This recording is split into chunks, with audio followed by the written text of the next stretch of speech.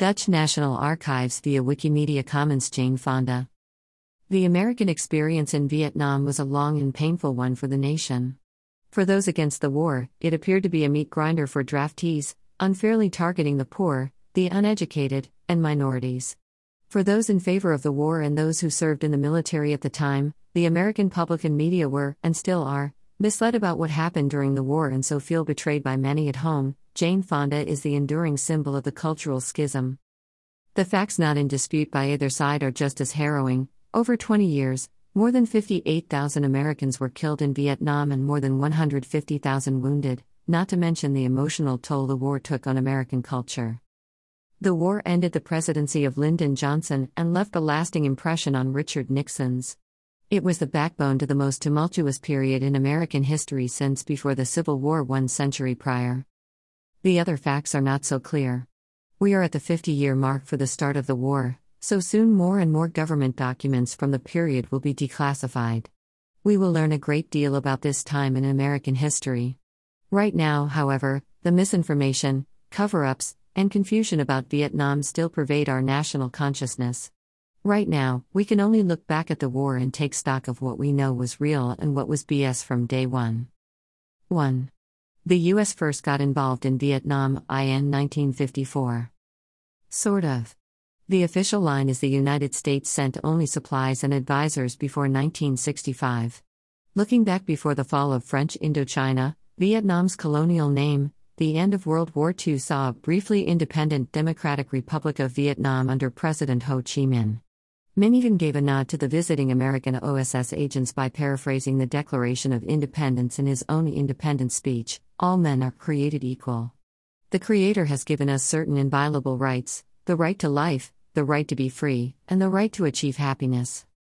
Almost as soon as Minh realized the Western Allies were going to restore French rule, Chinese advisors and Soviet equipment began to flow to North Vietnamese guerrillas. After the Vietnamese General Vo Nguyen Giap handed the French their asses at Dien Bien Phu, the French left and Vietnam would be split in two.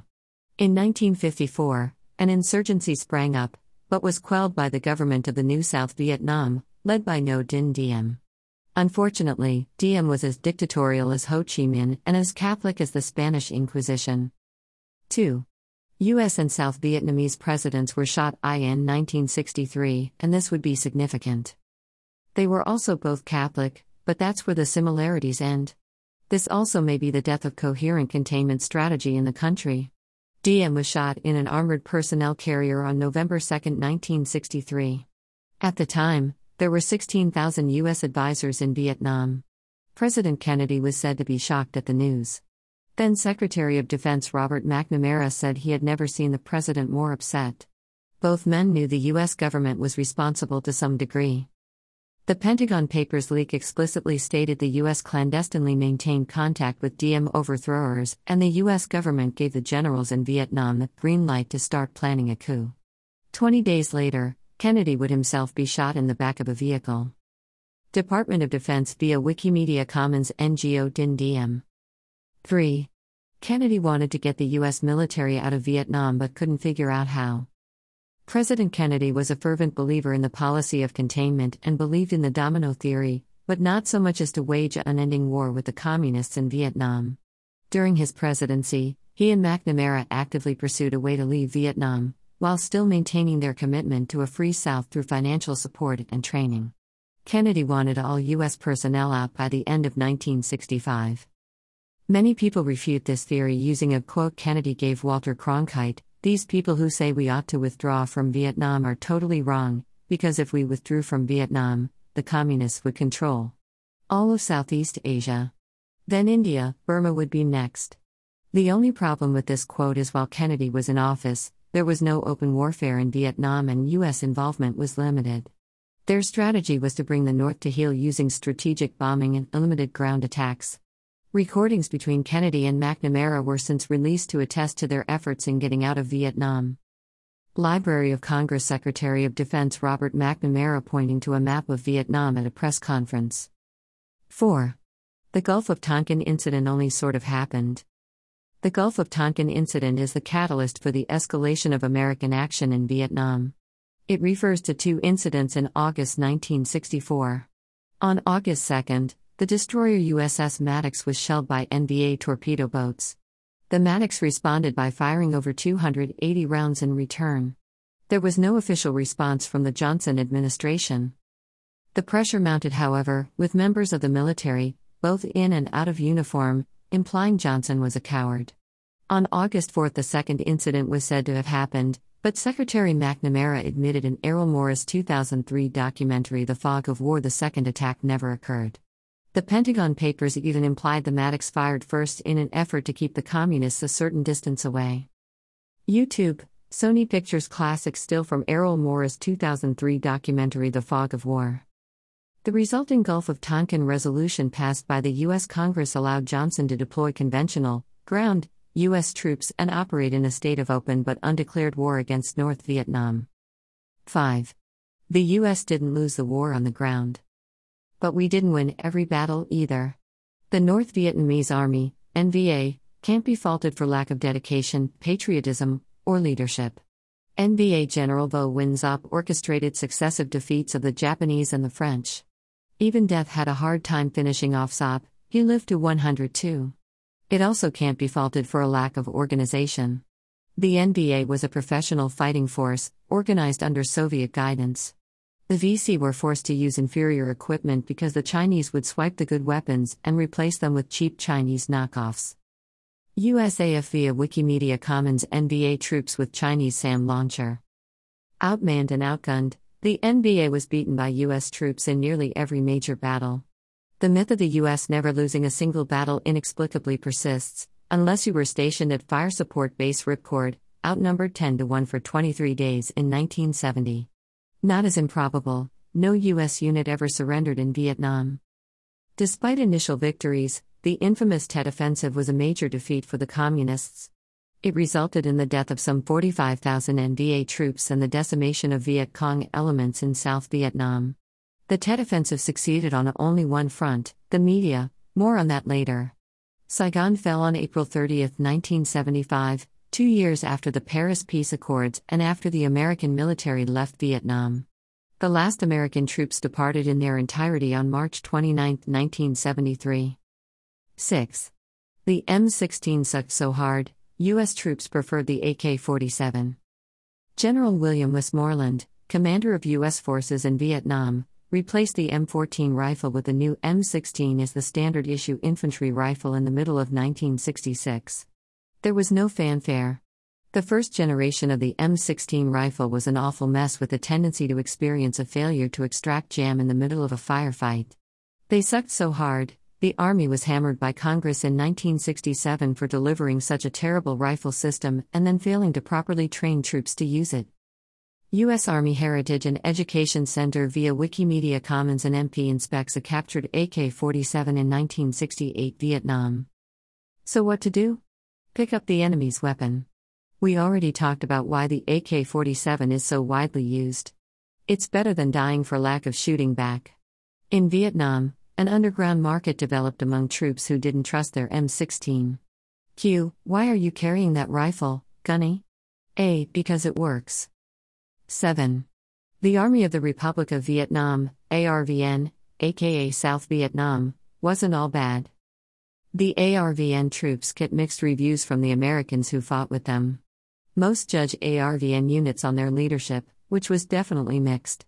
In the end, the South Vietnamese ran out of fuel, ammunition and other supplies because of a lack of support from the U.S. Congress in 1975, while the North Vietnamese were very well supplied by China and the Soviet Union.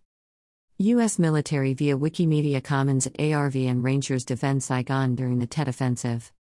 8. The North Vietnamese Air Force was actually a pretty worthy adversary. Vietnam-era pilot at Hanoi Hilton Pao was once asked on a Reddit AMA how good the NVA fighter pilots were. His response, "They got me, didn't they?" This is anecdotal evidence, but more exists. The Navy's Top Gun Strike Fighter Tactics School was founded to respond to the loss rate of one aircraft for every 1,000 sorties during Operation Rolling Thunder, a lot considering the combined 1.8 million sorties flown over Vietnam. We're the mighty Van Voff's top ace, Win Van Cock.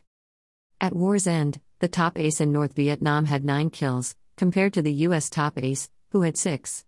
The U.S. could only boast 3 aces. Ace status requires at least 5 air-to-air kills, while the NVOF boasted 17. 9. It wasn't only the US and South Vietnam. Australia and New Zealand also fought in Vietnam, but the largest contingent of anti-communist forces came from South Korea. Korean President Syngman Rhee wanted to send troops to help the Vietnamese as early as 1954. More than 300,000 Korean troops would fight in Vietnam, inflicting more than 41,000 casualties, while massacring almost 5,000 Vietnamese civilians. Philip Kemp via Wikimedia Commons Soldiers of the ROK 9th Infantry Division in Vietnam. 10. The draft didn't unfairly target the working class or minorities. The demographics of troops deployed to Vietnam were close to a reflection of the demographics of the U.S. at the time. 88.4% of troops deployed to Vietnam were Caucasian, 10.6% were African American, and 1% were of other races.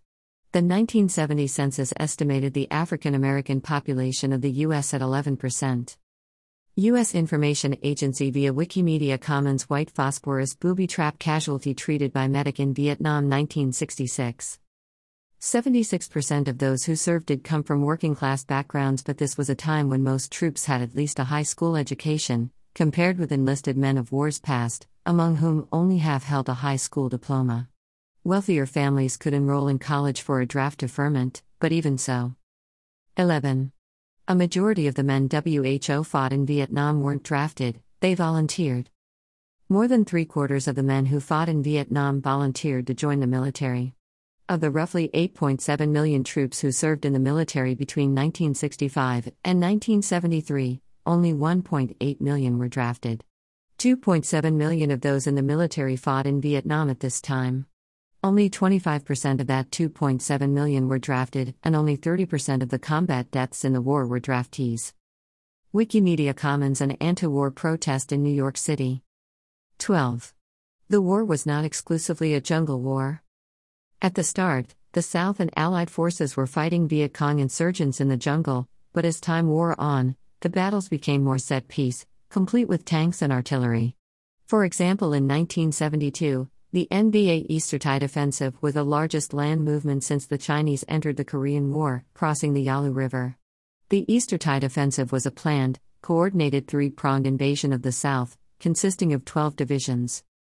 U.S. Marines via Wikimedia Commons United States Marine Private First Class Forrest M. Turner Jr. provides security as Sikorsky CH-53 helicopters land at the Defense Attaché Office compound.